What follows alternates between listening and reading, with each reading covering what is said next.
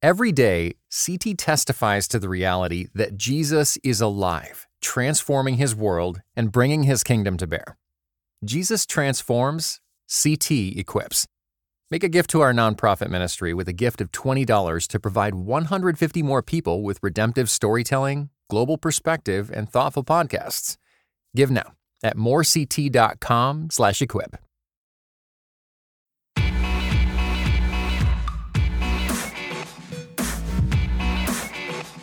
You're listening to Quick to Listen. Each week, we go beyond hashtags and hot takes to discuss a major cultural event.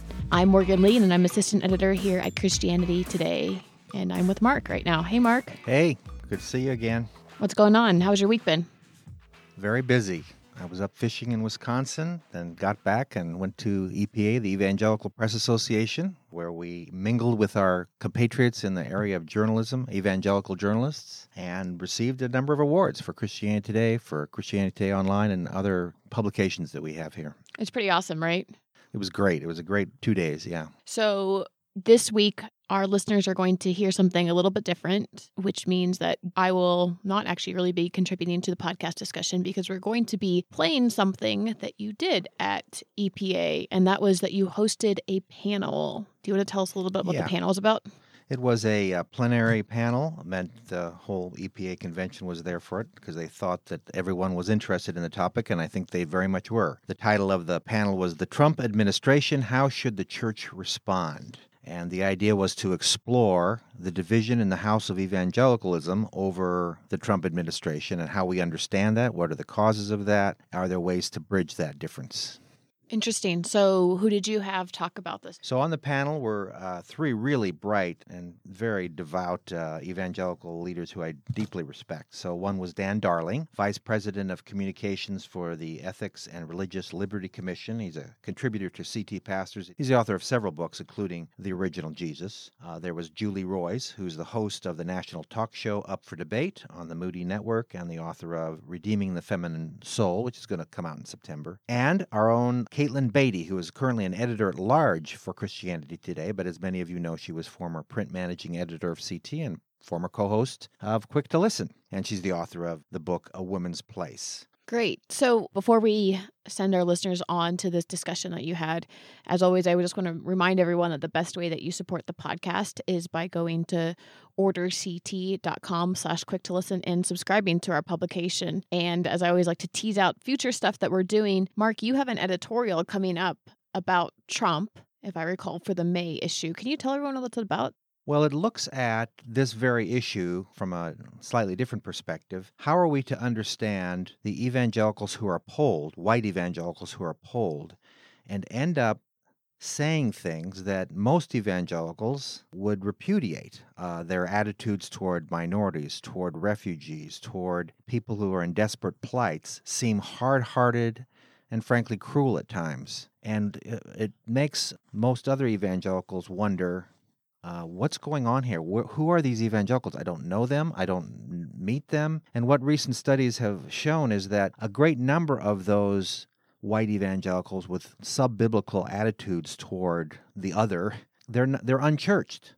They are able to sign off for the pollster that they're born again, that they believe in Jesus. But then when asked if they go to church, a great many of them do not go to church. This is not to say that church evangelicals don't have problems with prejudice. I think every evangelical would admit there's areas in their life that they're dealing with prejudice. But it does suggest that unchurched evangelicals have attitudes that are definitely unbiblical. That only makes some sense. They're not in church to be discipled into the ways of Jesus. So the editorial is to discuss, okay, how do we understand this group and what can we do to reach out to this group and help them to become a part of the church's life and be discipled in Jesus' name, along with us who need to be discipled in his name, because we're hardly perfect, but this group is an especially needy group in a lot of ways, because they seem to have forgotten the mercy of Jesus. Mark, I'm a little concerned that you just gave people a reason not to subscribe to the magazine because you told them your whole argument. But there's more, guys. There's more where that came from. Yeah. Even though it's a 600-word editorial. But there you go. I summarized it in 800 words. It actually is really interesting. It makes me want to go on a longer tangent about that group's disconnection overall from institutions. But I will not on this recording. Okay. Instead, I will send people to this recording that you did of something that happened just a couple days ago. So don't worry, people. We've not been sitting on this for a while and then just giving it to you now. Have a happy Easter, everybody, and we will talk to you next week.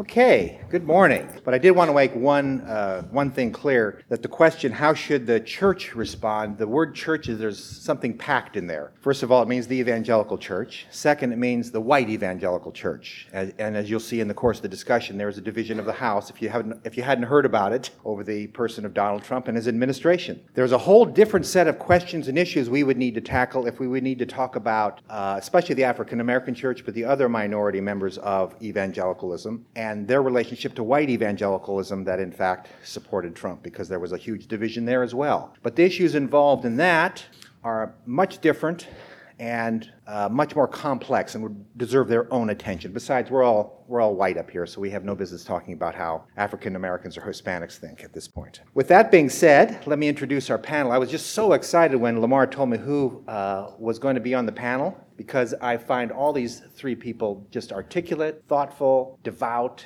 just really good people. They represent our movement extraordinarily well. Dan Darling, to my left here, is Vice President of Communications for the Ethics and Religious Liberty Commission. He's a contributor to CT Pastors, and he's the author of several books, including The Original Jesus. Next to him is Julie Roys, host of the national talk show Up for Debate on the Moody Radio Network, and author of Redeeming the Feminine Soul, which is due out in September. And then furthest to the left, I hope not necessarily politically, but maybe, is Caitlin Beatty. That's pretty funny. She's an editor-at-large with Christianity Today, and I had the privilege of working with her at Christianity Today for many years. She was last print managing editor, did an extraordinary job for the magazine, and she's the author of the book, A Woman's Place. So to help introduce the topic, I'm going to start with the question, how is it that we've gotten to this point that we're asking how the church should respond to a particular presidential administration? I don't recall anyone talking about how should evangelicals respond to the Clinton administration or the Bush administration. But when this question comes up, it kind of makes sense to us. We think it's a real question. So what is it about this administration that makes us ask this question? Okay, I'll Julie, start. go. I think it's the first time that I can remember in my adult life where there's a candidate who supports a platform that I think many Christians, myself included, see as a moral platform, but the candidate himself did not display the same kind of morality in his personal life, and even some of the things he espoused. And so there's this huge disconnect between a platform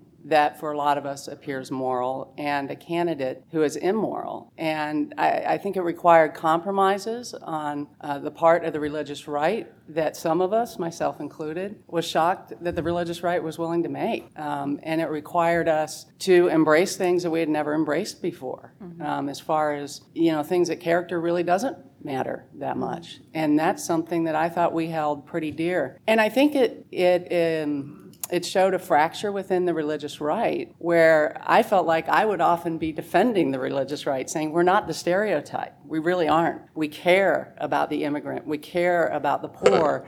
We just don't believe in these strategies of helping them. But then when you heard the rhetoric that came out that sounded so demeaning of certain groups of people, and that we were still, willing to get on that bandwagon, was shocking to me personally.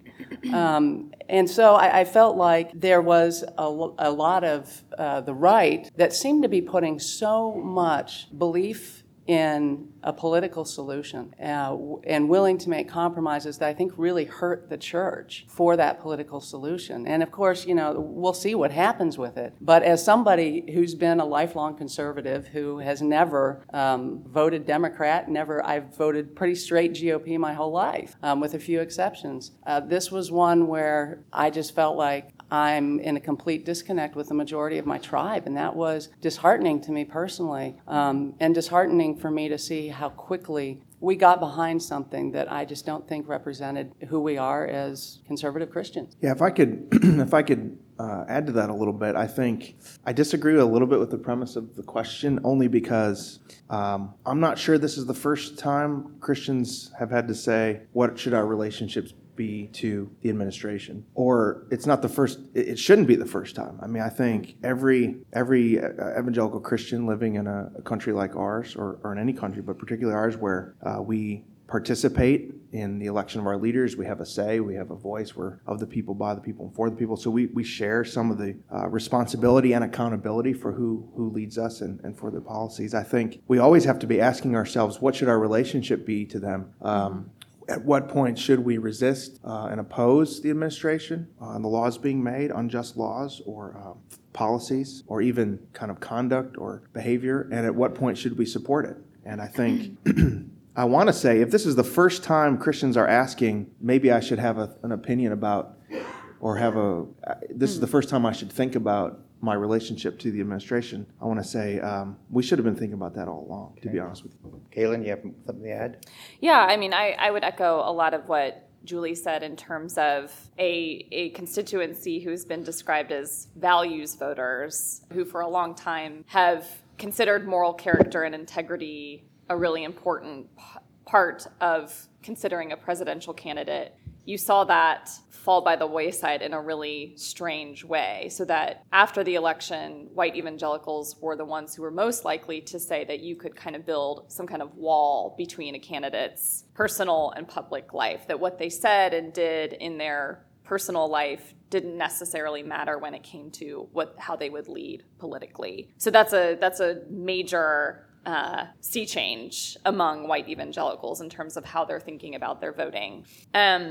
I would say that this election reveals the extent to which a sort of what I would call a secular conservatism has taken root in a lot of branches of white evangelicalism. So, for a long time, the mainline church was overly identified with a liberal secularism or secular liberalism. And that's, of course, what we hear in rhetoric in evangelical circles about the kind of threat from outside, the threat of secular liberalism. I would say there is also a secular conservatism where there are values and ideologies attached to a conservative political worldview that are not aligned with the gospel. And we have not done a particularly good job of examining and revealing the ways that secular conservatism has influenced white evangelicals' worldview. Let me follow up on a statement that Julie made. I want to just hear how if Caitlin and both would accord with that.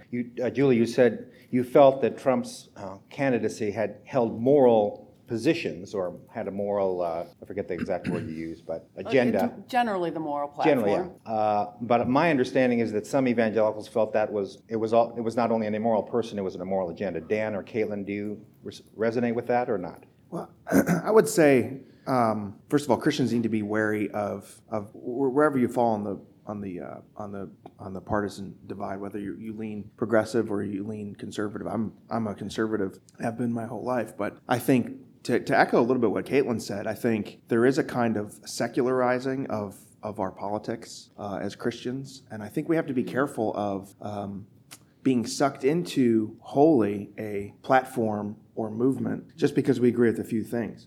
And this happens on the left and the right. I think it happens on the right. I'm pro-life.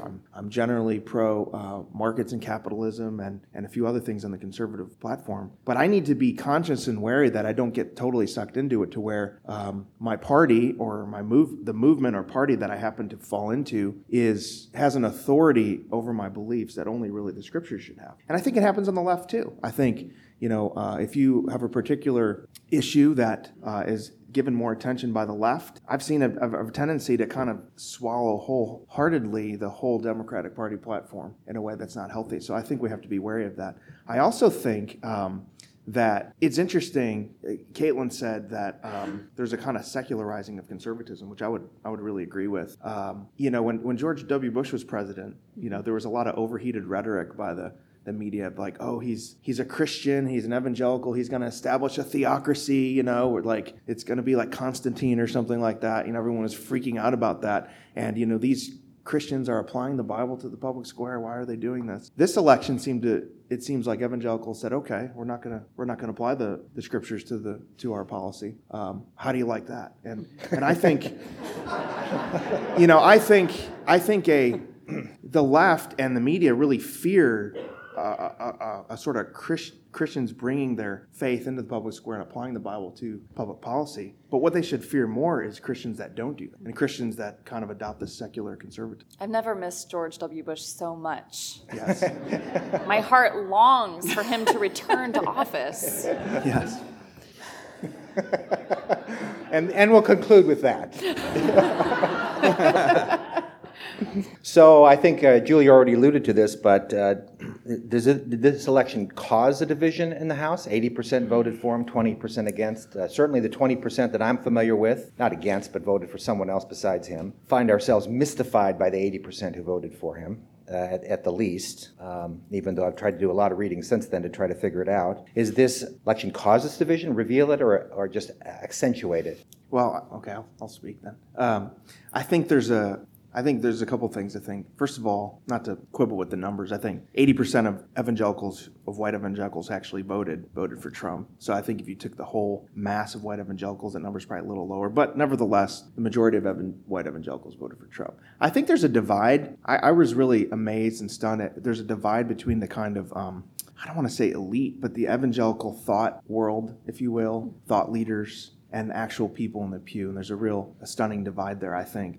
And I think there's a couple ways to react to this. One is a kind of like eye rolling, I can't believe these people voted this way, which I don't think is right. The other one is to listen and learn and get underneath the kind of rhetoric and figure out what was it that Trump was appealing to that caused people to vote that way, and really listen and learn from people. I don't think we can have an attitude of just like writing people off and sort of like they voted this way and I don't like you and we're going to move on here. So I think we have to really try to understand why these things happen, and they don't happen in a vacuum. I mean, there was only two choices, and they were most white evangelicals were turned off by the other option. And didn't see the value of voting third party. So presented with those two options, they chose what they considered the least bad option. I would suspect most of them didn't do it wholeheartedly. They did it because this was the only option that they had in front of them. So I think we have to sympathize with that a little bit. Whether you agree with it or not, I think we have to sympathize with it. I think one of the things that is interesting, as evangelicals, we used to say, we're all messy in the church, right? Everybody's messy. But the new thing is, wait a minute, I saw how you voted, so we can't be that messy, So I think the church should be the one place where people who voted differently can come together and learn from each other and understand each other. So I think from a pastoral perspective, I would agree with everything that Dan has said in terms of, and I would also add that I do think the divide is between evangelical thought leaders and kind of rank and file believers. It was really almost like whiplash to me to have CT, World Magazine, Russell Moore, Al Mohler, these heavyweight, what we consider heavyweights among white evangelicals, all come out denouncing or criticizing Trump in some capacity, and then you see the 81% number. So what's the disconnect? Absolutely, and I would say everyone in this room is an evangelical thought leader. We do have to understand the emotional or, psychological, that's so psychologizing. We have to understand the reasons that a lot of white evangelical, kind of your everyday believers felt like voting for Trump was their only choice. I do think that we also, though, have to clarify in the public square what an evangelical is. And so thought leaders need to say, our approach to a fully gospel-informed understanding of our role in the public life is not quite what was maybe represented among the 81%. And it's also an issue of discipleship. I mean, I saw Rich Clark tweet at Stetzer yesterday, inactive evangelicals are statistically the worst people ever, which is maybe hyperbolic. But we have found that there are, people in polls and surveys who will identify as evangelicals but don't attend a local church, have little discipleship or Christian community, what's happening to where their worldview is probably not being informed primarily by their pastor or by good Bible studies, but maybe by national media and talk radio. So I think of course we need to respond pastorally, but we also need to clarify what does it mean to even be an evangelical if so many thought leaders are denouncing this candidate and yet 81% voted for him. Yeah, and I think it's a matter of, like Caitlin said, discipleship, shepherding, leading well, and I think being prophetic within your own tribe. And so we have a tendency, whether it's white evangelicals or thought leaders or minority evangelicals, we all have a tendency to be prophetic against another tribe, because that will get sort of amens in our own context. But we have to kind of lead people along and be prophetic and say, to white evangelicals to say, and in many ways you're right, we're right on pro-life and marriage and these important issues and religious liberty. But we also do need to sit and listen to our minority brothers and sisters and understand why is it that this election particularly really caused them so much harm and so much pain and suffering, and we need to bear their burdens. And I think us as pastors and encouraging our people to do that. But I think we don't. I think one of the reasons for the disconnect between leaders and people is that there's a tendency for, and I'm talking to myself here, to kind of talk down to people instead of trying to lead them along in terms of moving them on particular issues. And so I've been humbled by that to realize that most evangelicals also, by the way, are not on Twitter, and they're probably don't even call themselves evangelicals. They just think of themselves as Christians, and they go about their jobs and they're working, and they may look up every so often and look at the news, see what's happening. And so there is a kind of disconnect between the average everyday Christian and I think the evangelical thought leaders. I want to get back to your question, Mark, about worldview, because I think that did reveal a difference in worldview. But it's a little more subtle, but I think it showed that a lot of evangelicals are really operating on a pragmatism, where that leads more than maybe what they would say is their worldview. And the thing that was stunning to me was that there was a sense that we're going to save America. And I kind of thought that we had learned from the moral majority in the way that it had completely disillusioned the millennial generation, that my generation had learned that when we sort of capitulate our values and we look for a savior in politics, that really backfires badly. And so I was shocked that my generation hasn't learned that better. And I'm surprised that we really do look for a savior politically. I mean, I have so many friends that I love, and I want to say this humbly because, I mean, I may not be right on a lot of this, but it does seem to me that this idea that because we have somebody in office that just appointed Neil Gorsuch to the bench, that somehow we've saved America. I mean, we don't even know how Neil Gorsuch is going to rule. We don't. I mean, I hope he does well. I hope that he really is what everybody thinks he is, but he comes from a very liberal church. And so you've got to wonder how deep his convictions are on some of these issues. But I do not think that we are going to have a political savior. We have not saved America, no matter who we elected president. We've lost the culture, and politics follows the culture. So we may have a win. I see it as a very short-term win for conservatives, if this is conservative win. It's a very short term. And if we don't win the culture, then we haven't won anything. And what could happen in 4 years could be 10 times worse than what we thought was going to happen this election. And my fear is that the church will be so weakened because our moral platform has been so undermined that if that happens, we're not going to have a moral platform on which to stand and even to critique what comes after this. And so I felt like we were short-sighted, we are way too pragmatic, and again, we are looking to politics, and I thought we had learned this, that politics does not save our country. And so, I was completely prepared. I really thought Hillary Clinton would win. I was completely prepared for a period of suffering, which I actually thought might be good for the church, because suffering is always purified. That's always been what's happened. And to me, our Savior will be the church. It's not going to be politics. And so that's where I found it so disheartening, because I believe in the church. Okay. So while we're on the issue of worldviews and outlooks, I mean, what would be, we've mentioned a couple of them, are there other core issues or outlooks or worldviews, or to use Charles Taylor's terms, imaginaries, that divide white evangelicals over this administration? What's going on underneath their buying into a kind of a conservative secularism and these other things? Well, I do feel like many rank-and-file Christians felt, in some ways, not oppressed, that's too strong of a word, but felt threatened, maybe a little bit marginalized by I think liberal policies. For instance, the things like the Obama administration suing the Little Sisters of the Poor, and the kind of pressure on Christian institutions, particularly institutions of higher education, to either conform to the sexual revolution or lose accreditation, lose funding.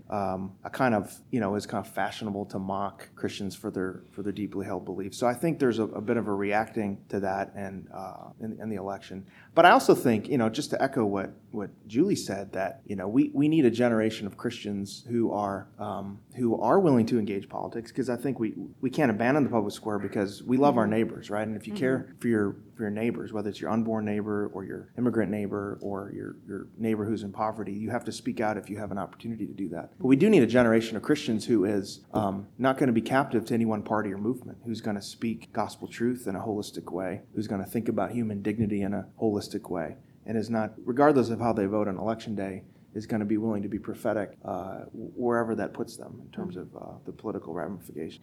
Yeah, I don't know that, I still don't know 30 years after Ron Sider wrote Rich Christians in an Age of Hunger, if a lot of evangelicals have grappled with the human cost of unfettered capitalism and greed. And I'm generally not one to say pro-life should mean all these different, I think there's a value in having it really specifically be about the issue of abortion. But I think one of the aspects of secular conservatism that we have not grappled with is a nearly salvific role that many conservatives see in the free market without examining the human costs on the ground. And I would say that in a difficult election like last year's, there is a sort of moral clarity that comes for a white evangelical voter to say, well, I know that I'm pro-life on abortion, and one of these candidates is very clearly pro-choice, and the other has said that he is pro-life and that he's going to nominate a conservative Supreme Court justice. So I think that in a way, even though a lot of people in this room would warn against being a single issue voter, there is something about the clarity of being pro-life on the issue of abortion that comes to shape how someone votes in the voting booth. Of course, even 4 months into this administration, we've already seen policies put forward that I would say are decidedly anti-life, that are not protecting vulnerable people groups. I don't believe that Donald Trump has had a personal revelation about the issue of abortion. So I still do long for a whole life moral ethic that many evangelicals still have not embraced. Well, and I think the ideological divide are probably being revealed in what you just said. Mm-hmm. What I'm finding is there are two camps very clearly on immigration, and honestly, I find it disheartening, the rhetoric, because it's so simplistic. It's like, if you're not for Syrian refugees coming in, then you must be anti-life or you must be anti-Christian, and this is a very, very complex issue, and I think when we don't talk about Islam as a political ideology, which it isn't just a religion, it is a political ideology, and we're naive to that. I mean, this is a complex issue. When we have a budget coming out and Christian leaders, more than 1,000 Christian leaders sign it and say this is an anti-Christian budget. Well, okay, since when did government supporting welfare programs and some of these things become the Christian position? There is a free market, mentality that, and even biblically, I'm a firm believer that God has given to certain institution jobs to do. And when you have other institutions doing those jobs for those institutions, you rob them of the resources, you rob them of the motivation. But biblically, I don't see an argument for the civic authorities taking primary responsibility for the poor. I just don't see it. It is first the individual. It is then the family. it is then the church. And we have so taken over some of these things as a government, and now we've begun to think that that's Christian for the government to do that, instead of saying, how about the government makes it a little bit easier for the church to do its job and to provide for some of these things. And so again, this simplistic rhetoric that if you're not this, then you're that. I think these are ideological divides that certainly predate this election, but it makes it easy when you have a Donald Trump who sounds so bombastic in the way that he comes across, and he makes it so simplistic. But these are complex issues. They're good discussions to have, but it does kind of dishearten me when I feel like post-election, there's been like one Christian position. If you don't have this, you're not Christian. And I don't think that does a service to the body of Christ. I do think that there is a moral clarity about the issue of the Syrian refugee crisis. Yeah. There is a moral clarity to the Syrian refugee crisis and what the United States response should be. And that's different from saying that all people who do not support or who support the ban are against Syrian children, right? There is, of course, overblown rhetoric, but I actually see a rather unified response to this ban among evangelical thought leaders that I think has very deep roots in the moral vision of the Old and New Testament. It's not hard to find a clear moral vision on how countries and peoples are to respond to refugees in distress. If I could respond to both of you, so I agree mostly, and I disagree a little bit. So. Oh, just disagree a lot. It would be a lot more So fun. I agree. Dan?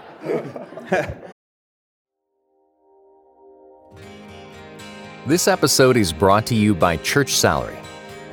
Coming up with a reasonable salary range for church staff has never been easy. There are so many details to consider before setting compensation for church staff, and you're probably asking yourself questions like, are we paying too little or too much? What benefits do we offer employees? What's a reasonable housing allowance? Church Salary believes that offering competitive and fair compensation helps keep people in ministry. Using the expansive church-specific compensation database and powerful salary calculator tool, you can also make better compensation decisions so your staff can focus on their ministries. Start with Church Salary's annual membership today to run unlimited customized reports and get access to our member-only content. Ready to start making better compensation decisions? Get started at churchsalary.com.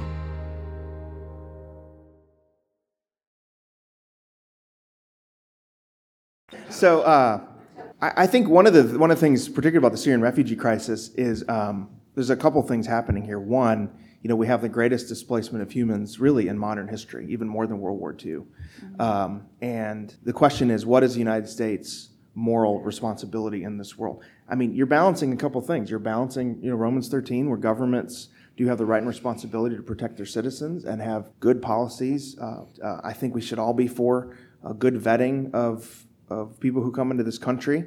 But I do think that the scapegoating of refugees and immigrants as kind of the problem and scourge in society is really unhelpful, and I would say unbiblical. I think we need to deal with facts, and the facts are that the refugee placement program, which can be improved, I'm sure, and can be looked at and examined, is really one of the things that the government does well. I mean, there's many ways to get into the country that need to be examined, and a lot of loopholes and ways that terrorists can exploit our system. That's certainly not one of them. We work with World Vision, World Relief all the time, and so I do think that we should, regardless of how many refugees you think should come into the country, and that's an open question. Presidents have historically capped the number of refugees, and President Obama really had a low number of Syrian refugees coming into the country until the last year, and people were calling on him to raise that, and he didn't. And so that's an open question. Where exactly the policy should be and the line should be and all that is really up for, I think, experts that know more than I do. But I do think as Christians, we should not have an attitude of looking at them as the other, or as, I think one of the things that happens in societies is when you start to look at a group of people as less than human and as kind of the problem, this is where you get into trouble and where you can justify policies that are harmful. This is what happens with the issue of abortion, where we do not see the dignity of that unborn life. We do not see that unborn human life as a person. We see them as a nuisance, as something to be gotten rid of. And so I think a Christian moral ethic needs to be informed by a strong belief in the Imago Dei and a strong belief in loving our neighbor, and obviously allowing government to set the policies in terms of what that should look like. I also want to respond to Julie's statement about kind of the poor, and I think you're right in one sense that I find it interesting since the election that like there's people are really sure that Matthew 25 spells out the exact line by line healthcare policy and in our legislation, and if you don't support this bill you're violating Matthew 25. However, I do think it is a little simplistic to say that the government shouldn't really care about the poor, the church should. I think there's kind of a partnership that I think the church has a responsibility to do what it can, but sometimes the problem is so large that the church doesn't have the resources to do it. And in some countries, the church is very small, has a small footprint. And so if it was just left up to the church, people would be cared for. And I do read in the prophets where God judges the nations based on how the poor are cared for. Now we can disagree on what's the best delivery system, and that's where I think we need good discussions. What is the best way to get aid and comfort to the poor, to the vulnerable? What's the best way to lift them out of their station and give them opportunity to rise?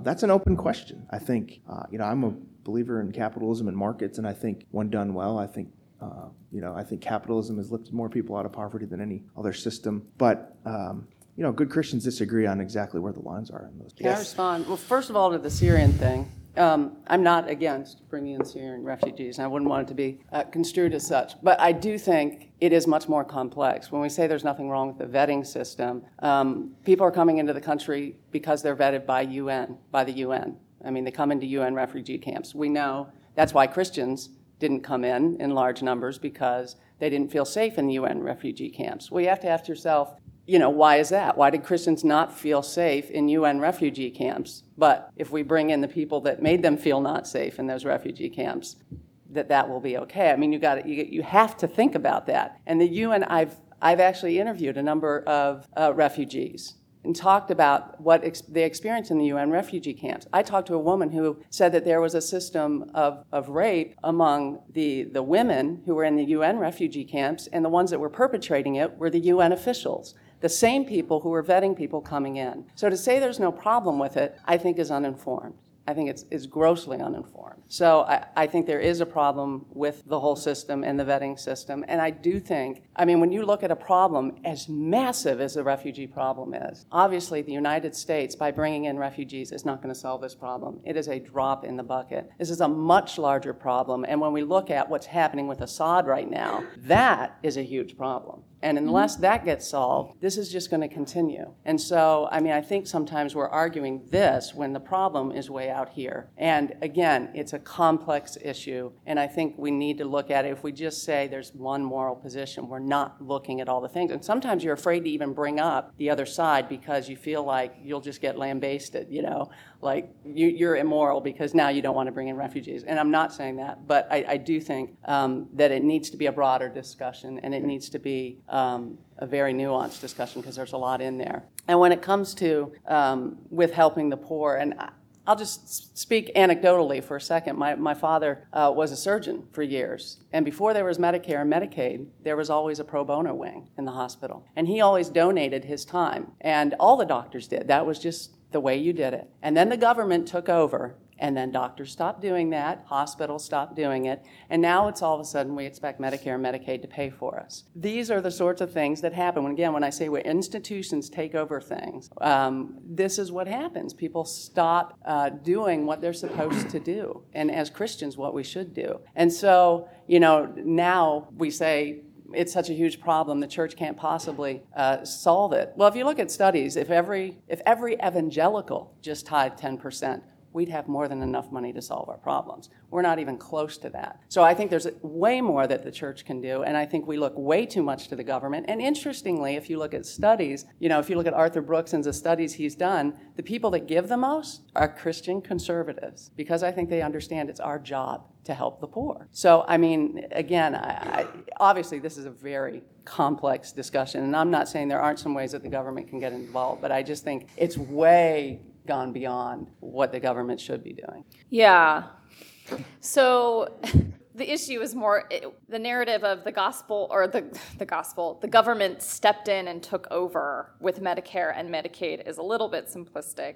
Also, to rely on medical professionals to do pro bono work to cover all the vast and complex healthcare issues that face poor or working class people in this country is to have a very rosy view of the compassion of healthcare professionals. There are also jobs that the church, the local body of believers, is not actually equipped to do. And this is a simplistic response, but I don't want to go to the church for my healthcare, right? And especially if I am a poor or working class person who's trying to provide for their family, I am grateful that there is some kind of safety net for me and my family. That is not to say that conservative Christians shouldn't give more or couldn't give more, and they are very generous. They are among the most generous people in this country. But I'm not sure that just giving money in a sort of individual tithing or donation way can really address the systemic healthcare issues in our country. Okay, this debate, this little discussion here is very, very important because it leads to the issue that I think there's not only, and why I asked the question earlier about moral positions, there's not only a divide about prudential ways of going about solving the problem, there actually the feelings on each side among evangelicals is my position actually is more moral than your position. It's not just a prudential judgment, it's saying that the position you hold and the way you want to solve the problem has proven itself, in my view, to be ineffectual, and that therefore, if it doesn't solve the problem of poverty, it is immoral, or it just exacerbates it. So I guess what I want to get to, and vice versa, okay? From Julie's point of view, it would be government has tried to step in and solve the problem, and it simply hasn't worked, and therefore it borders on an immoral. To support it, to continue to support something that actually increases poverty is immoral, would be an immoral decision, it seems to me. Regardless of what you think about that, Julie, you've been using the line of prudential judgment, and you've been, as Caitlin will tell you, you've been mimicking me in the CT offices. How often we have discussions that I'm the one that steps in and says, well, it's not that simple. These are matters of prudential judgment. And the rest of my staff rolls their eyes and say I'm a coward for not standing up for Christian principles. But I do agree that there are times when it's prudential judgment, and there are times when we need to say something prophetic. As soon as you decide to say something prophetic, you've entered the area of good and bad, right and wrong, moral and immoral. Everyone on this panel says it's our job to speak prophetically to our culture, to our president, to our administration. So, Julie, how do you do that? And everyone, how do you do that? Speak truly right and wrong, gospel truth and not gospel truth, in a way that doesn't step into the area of prudential judgment. How do you make that discernment? Well, I think we are talking about worldview differences. And I think there can be evangelicals with different worldviews. And I think that's true. And I do think, so in the area of economics and of helping the poor, I think if you would look at worldview just as, origins, the cause of suffering, the ways to alleviate suffering. There is a narrative in our culture right now, a worldview that says, well, we'll just skip the origins, although you could go to dialectical materialism or something like that if you want to. But if you look at the cause of suffering to a huge portion of Americans, and especially those schooled in our public schools, because this has been handed down really from the left that took over academia, but the cause of suffering is an unequal distribution of goods and services. That is the cause of suffering. And the means of alleviating that suffering is redistributing all of the goods and services. That is a worldview. Now, I think as Christians, there's been a lot of that worldview sometimes has co-opted and trumped our actual Christian worldview that says sin is the cause of suffering and the cross is the means of alleviating it.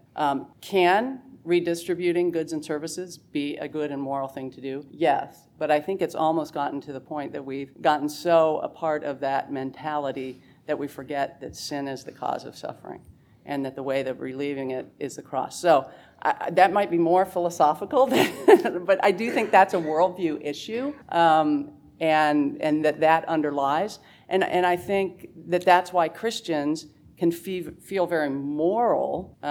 If there's a worldview difference, they can feel very moral in that strong conviction that what they believe is moral and right and good, and believe two very different things about the solution. And I don't think those who disagree with me are immoral. I think we probably have worldview differences, and I have convictions about that, which I would argue, which I'm sure they'd argue too, and will probably be better for that discussion. If I could go back to your original question, I think, how do we be prophetic? I think there's a couple of things we need to think about. One, I think we need to be very careful about making every issue something that we are sure the Bible speaks specifically on. So there's some things that are very clear moral things. I think, the sanctity of human life. I think, the responsibility to care for the poor and the vulnerable, to see everyone as created in the image of God. There's a variety of issues there, religious liberty and things like that. There's other issues that are much more nuanced, that good people disagree on the best way to offer aid and comfort to the poor and the vulnerable. And I think we need to assume goodwill on people who think that there's a different delivery system or different way to do it than we do. So, if conservatives believe, if you strip out the extremes on both sides, people of goodwill might disagree on the best way to care for the poor and the vulnerable, the best way to see that people have proper health care, and then work together across the divide to make that happen. And then I also think working locally in our local churches and our local communities, it's very easy for us to spend all day on Facebook ranting about, a political figure, but are we rolling up our sleeves in our communities and actually doing things that we can do to alleviate human suffering? I also think in terms of being prophetic, we need to, I've adopted this phrase since the election, we need to save our outrage for things that are truly outrage. The constant news cycle lulls us into just every second being outraged about every single thing. Our president is very bombastic, very hyperbolic, so he attracts a hyperbolic response. But I was even saying this, to my fellow conservatives in the Obama administration. Let's save our outrage for things that are actually outrageous. How many times the president plays golf? I don't really care about that. I do. I'm a golfer. The more, the merrier. Dwight Eisenhower played more golf than anybody. He was a very good president. It's like we have to save our outrage for things that are truly outrageous and really be outraged about things that are actually true. It seems like a story will come out and everyone's like, can you believe this is the worst thing ever? And then 24 hours later, it's like, actually, none of that's true. So we're just lulled into this kind of perpetual outrage machine. And I think it lessens our public credibility. So if you're, I think conservatives in the Obama era that were really specific about their criticisms and did that in good faith were heard more than people who were just constantly outraged about every single thing. And I think that's very similar in this era, that we don't want to, just endorse every single thing the president does. I think there's basically two polarities. There's when it comes to President Trump, there's a kind of Christian who wants to sort of anoint him as one of the 12 apostles and he can't do nothing wrong. And then there's a kind of Christian who, every single thing he does every single second is like the worst thing ever. And it's like catastrophe. And I think we have to be somewhere in the middle. We have to be discerning. We have to pick and choose our spots and really be upset and outraged over things that are truly outrageous. Just for one last question to help us end on a more positive note. Well, that's actually a pretty good positive note as it is. But what in your mind is the best way forward, since we have a division of the house among evangelicals? Sometimes it's characterized by, I think the word worldview is not a bad way to characterize it. I actually do think sometimes it's a matter of some evangelicals have unbiblical attitudes toward certain things. Some don't. Anyway, do we continue to try to live together? Do we seek an amicable divorce? If we do try to seek to live together, what are the best ways forward to help us both talk to one another in ways that are civil and Christian and work together or work in our own ways in our society? So I'm going to answer Mark's question with another question to get away from it. She learned that from me. Yeah. Well, I do think, so I have for years, when I was at Christianity Today and even before that, very strongly defended the word evangelical because I saw it as a theological and historical movement that had given so much vibrancy to the church, had brought so many souls to faith. It's my heritage. The milieu in which I came to Christ was in an evangelical context. And whenever kind of like sloppy journalists would use that word to describe essentially a narrowly constrained conservative Christian worldview. I would say it's so much more than what you're painting it as. We have to distinguish between the religious right and a group like World Relief, which is also evangelical. We need to make distinctions.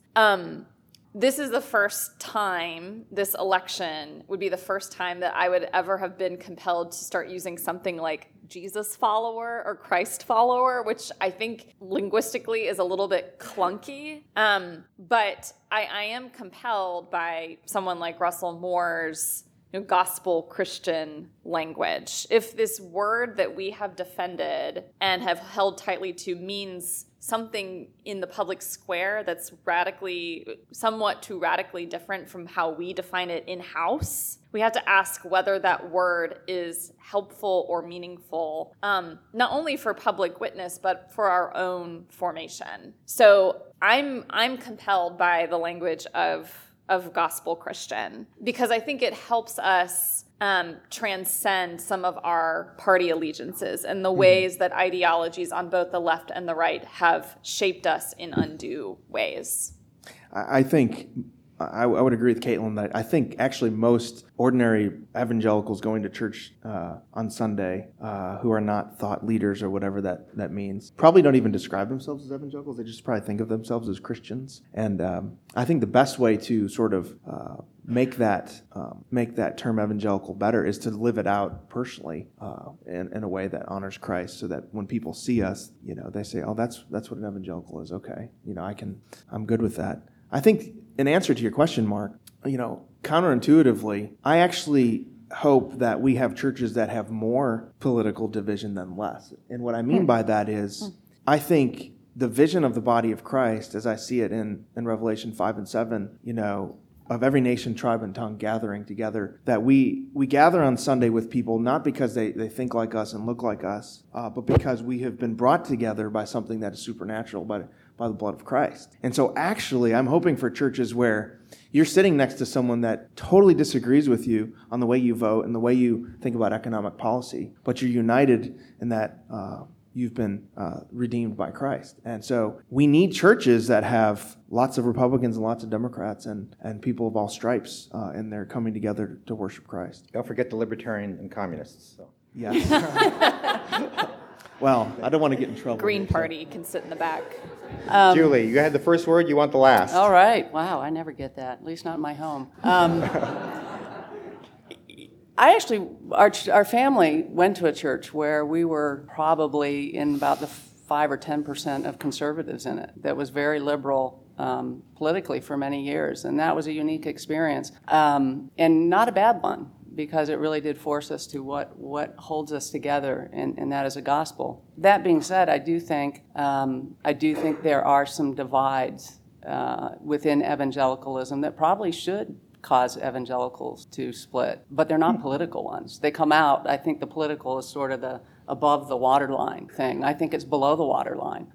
If you don't believe in the inerrancy of Scripture, which a lot of evangelicals don't anymore, well, that's a big deal. We have an awful lot of people calling themselves evangelicals who don't believe in the inerrancy of Scripture, who don't think it's authoritative in their life. That's a huge problem. And I think sometimes, in fact, Daniel and I were talking about this yesterday, I'm not sure evangelical, if we're going to have people using it who don't believe in some of the pillars of evangelicalism, that it does lose its meaning. And sometimes I feel like I have more in common with a really strong Orthodox Catholic than I do with some people that call themselves evangelical. And so I wonder if these divisions are going to morph over the next 50 years. And when I see what a lot of people calling themselves evangelical espouse and what they believe, and they don't believe even in the biblical family, that's huge. That's a major, major deal. And I think it will be a dividing line in the church. But again, I think it plays out politically. But it's that's above the waterline. This is below the waterline.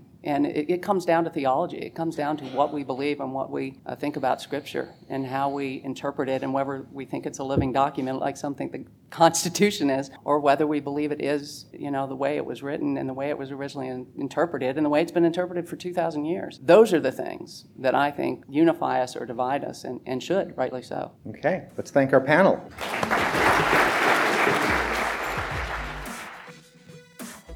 So I hope everyone enjoyed Mark's discussion that he led and got something out of it. And as always, you know that you can tell us how you really feel either over email or by going to Facebook or Twitter. We're on Facebook at facebook.com/CT Podcasts. We are on Twitter at CT Podcasts. Thank you to everyone who made this podcast possible this week. We're very thankful for our producer, Richard Clark, for his idea in deciding to share this panel with everybody and all of our listeners. We're thankful for Craig Alred, our producer, and all the work that he's doing. A reminder to everyone again that you can get a subscription of Christianity Today by going to orderct.com/quick-to-listen, orderct.com/quick-to-listen. And this podcast is available wherever you get your podcasts. However, if you are going to leave feedback, we ask that you do that on iTunes, and that really helps us out a lot. We'll talk to you all soon. Bye.